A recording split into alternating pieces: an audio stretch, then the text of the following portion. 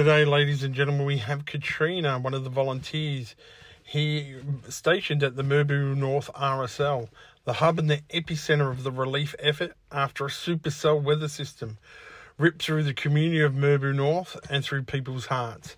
So, ladies and gentlemen, please welcome Katrina.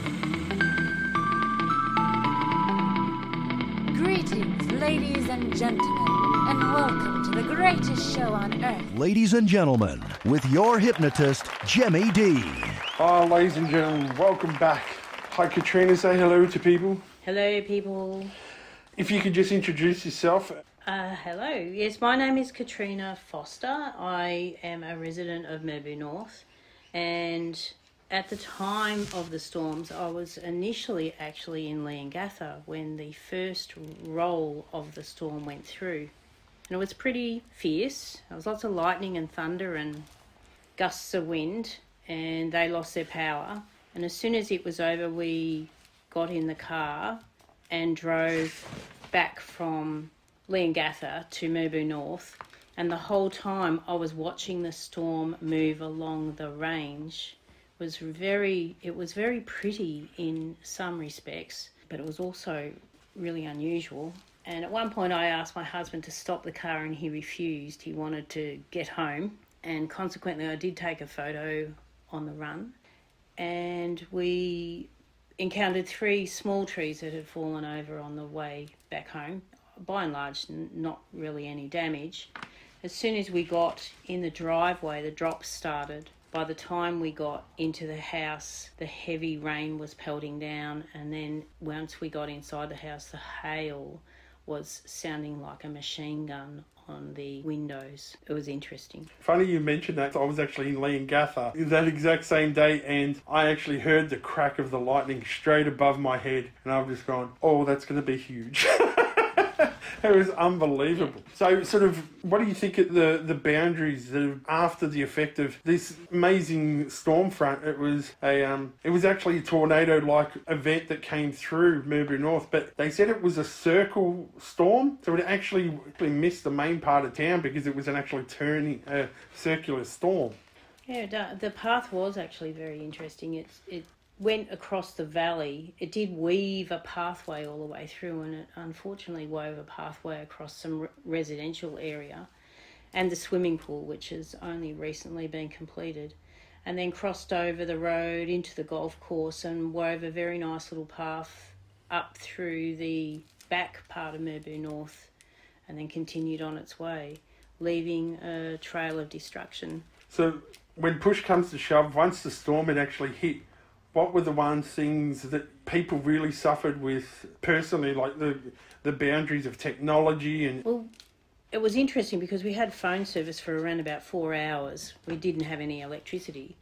And once that phone service departed, it was really difficult. People couldn't communicate with each other. It was one of those situations where people didn't really know what to do. We're so dependent on technology that some struggle. I suppose the biggest evidence of that was the IGA here, where they went down, of course, being electrical, and consequently people could only use cash. And I think there's a bit of a history of having power outages here, so a lot of people were quite quick to get to the supermarket to try and get some supplies.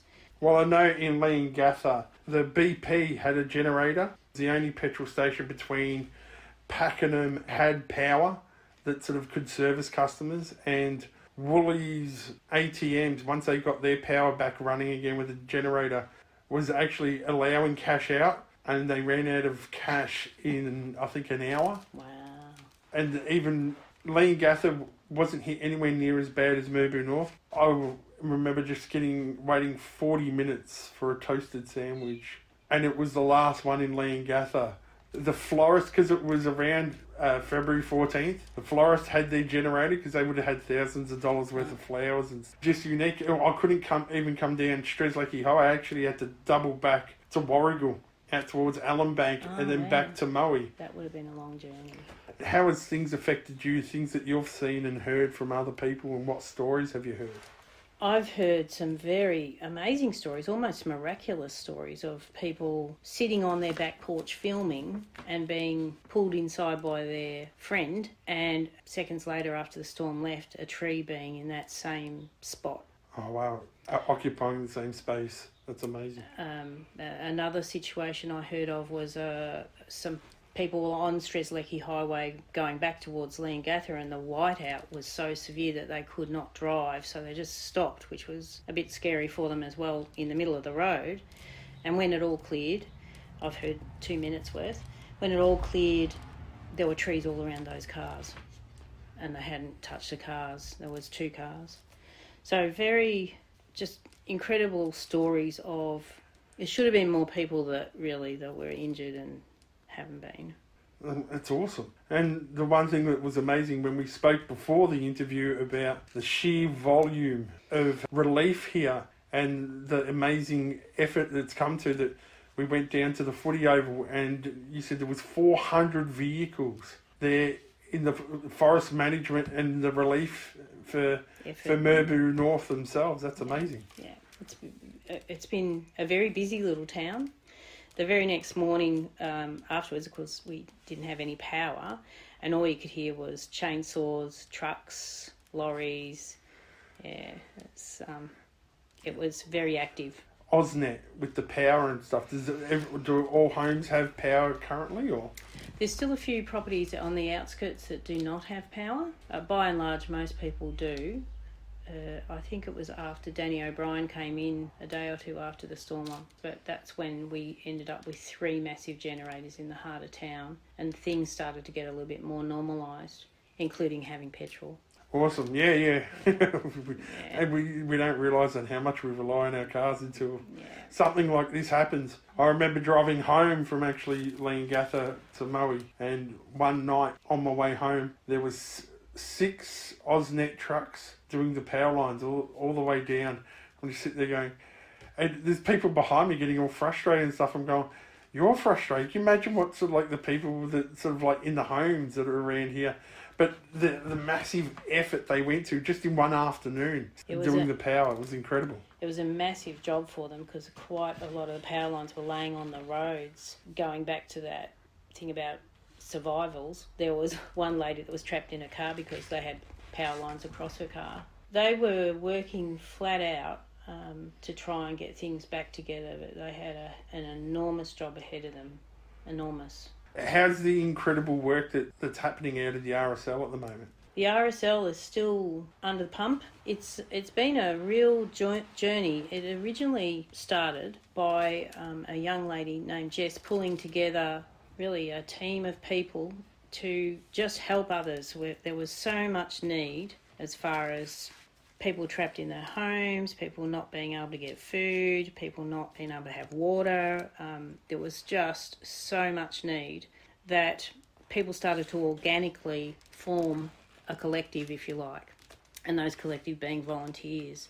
Out of that, it's grown and grown and grown, and we're a lot more organised now, and we have so many jobs of clearing properties, helping people with their fridges, for example, if they had food that had gone off with the duration of no power. People that didn't have food at all, it's been massive. In addition to that, because of the organisational part of it, when volunteers have come, they've needed to be, in some ways, paired to the job. So we'd wait for a team to arrive that were appropriate for a particular job. And so it's been quite a big effort of sorting, making sure that the jobs are safe, making sure that people have the right equipment, and making sure we have the right team go out to that job. So I know pre-interview we were talking about the payments and stuff, and I wanted to know whether if that's something that actually, do you know any details on, for anyone listening, that sort of how they can get involved in actually applying for some relief? Yes, apparently there's a $640 payment for anyone that has any house damage, immediate house damage. There's also a $2,000 odd grant per person for prolonged power outage. That's available through the government, I believe. Well, I heard that sort of there were if it was beyond 7 days you were without power, that's where the payment will take place. Yes. But this is more targeted to the people that have been suffering for week long, like you said, the lack of food. Their food's all gone off. They had no water, the basic needs that me and you take advantage of every day. And I know by reading from social media that there's been some amazing businesses that have actually come with food relief for not only volunteers but also families as well, which has been incredible. We've had people come from everywhere to assist. There's a couple of businesses that have put forward things like breakfasts, free lunches in the parks, free dinners in the park. We've even had a band called the String Busters play in the park, which was amazing. The Strzelecki String Busters, I know of them, yep. Yeah, they were really good. But there has also been loads and loads of others, like there's several bakeries that have supplied bread. There are organisations or smaller organisations that have come together to make sandwiches and rolls for the volunteers. There are always people like CWA and that provide things like cakes and sweets. And well, I know for a fact there was 40 slabs provided by Goodfellas in Traralgon, and they came down twice. They came on a Tuesday and a Thursday night. Mm-hmm. There was also Indian food restaurant that actually helped relieve the Black Saturday fires out in Bairnsdale, which these guys have been amazing. That sort of like they were sitting there for hours out in Bairnsdale. I remember seeing them out there feeding the volunteers and stuff. And I apologise if I don't know the name, Samson, something similar to that. I apologise. Sort of maybe if you leave a comment, sort of let us know so then we can pass on the thank yous to some of these businesses. If you know, for anyone listening, sort of, is there anything that they can do to help? We're still currently after volunteers. The jobs are now becoming quite complex, and so there's a lot of big work and a lot of heavy, messy work. There's always smaller work like green waste and so on, but generally now we're coming up against the need for big chainsaws, big equipment, diggers, cherry pickers, grabbers. I'm seeing the amount of excavators being dropped off left, right and centre in Merbau North. I passed 3 empty trucks that had just offloaded their excavators just this morning going to work. Wow. Have you heard of any rumours what would be happening to the residual timber once all the cleanup has happened? There's actually been quite a few things going on with the timber. There is a chipper currently going around which has had mixed emotions attached to it. And in some places there's so much wood that the chipper does need to go through. But there have also been some beautiful specimen trees that have been allocated, if you like, for specialised use. And craftspeople are calling out for some of those specialised trees for slabs of wood. There is also currently a gathering of wood that is going to be held for next year for those that need it in Merbau North. There is seriously so much wood here, it's unbelievable. I was quoted on Tuesday night, 440 tonne had left Merbau North from the roadside. Well, I actually heard a rumour that, and the worst part about social media, so many rumours go around, possibly some of the locals were petitioning about maybe getting a statue or something to commemorate what happened.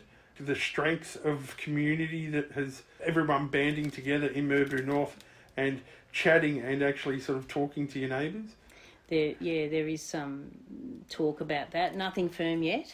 I know that the tree in front of the RSL, which was a beautiful old oak, that has been put forward as a possibility for creating something, a sculpture out of. It will remain to be seen. Well, I think the amazing thing that they could do with some of the stumps, because there's so many stumps driving through from Merbau North to Leongatha, that would be an amazing to turn that into like a driveway memorial, kind of like you'd have with the war memorials that you see in some towns, and actually not take down some of these broken trees that are there and actually use it as a remembrance how strong Mother Nature really can be and what it would become a tourist attraction for Merbau North itself. That's a very creative idea. As well as even things like putting a festival together, like you said, using the timber. I know Steel Chainsaws, they do a sculpting thing with chainsaws and kind of festival. And that might be something that the local town could look into too. And that could be maybe an annual thing like the Italian festival. Great idea. Great idea. So is there anything else that sort of like any resources that sort of anyone listening can take? There's definitely the community centre here that has a lot of things on offer, including counselling, because counselling, there's quite a deal of trauma that's occurred as a result of this little storm. And so there is a counselling service operating out of that.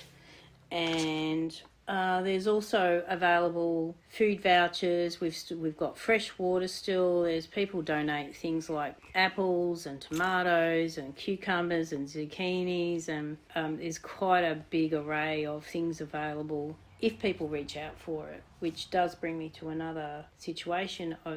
The storm has really revealed degree of, I suppose, the difficulties of living in isolation. For farmers, for example, there's quite a lot of mental health issues with farmers anyway, but something like this is very, very difficult for them, and many of them are incredibly overwhelmed. And that is also the same for people who live alone, the widows that live in town, an enormous amount of need for care within the community to hold those people and make sure that they feel safe. Well, I think this could be the perfect first stepping stone into something, even if it's just once a week.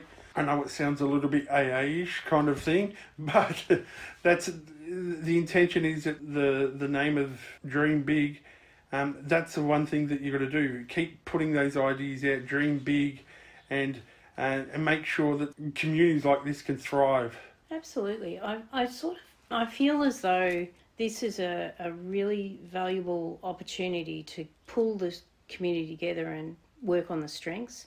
Merbau North was unique in many ways anyway, as it had a strong Italian community here. Obviously the Italian Festa was part of that. And I think a lot of those values that the Italian families have been embedded in the structure of this community. So that thing about checking on your neighbour, the looking out for each other, making sure everyone's okay is pretty comfortably occurring here. It's a strong community that for the elderly, there's a strong support for the elderly, and they're quite actively involved. It's lovely to watch. Just talking to people and not just walking past them and just saying hello, and that will make a bond regardless of whether age, creed, colour, whoever you are. And the thing is, that's what this podcast was about turning sort of like Are You OK Day into a digital format and actually making sure that everybody, we're here, like they say, not for a long time, we're here for a good time. Love each other and also look after each other. So awesome. Thank you, Katrina, for being on our podcast. If we could do anything else, we're there for you. Thank you very much.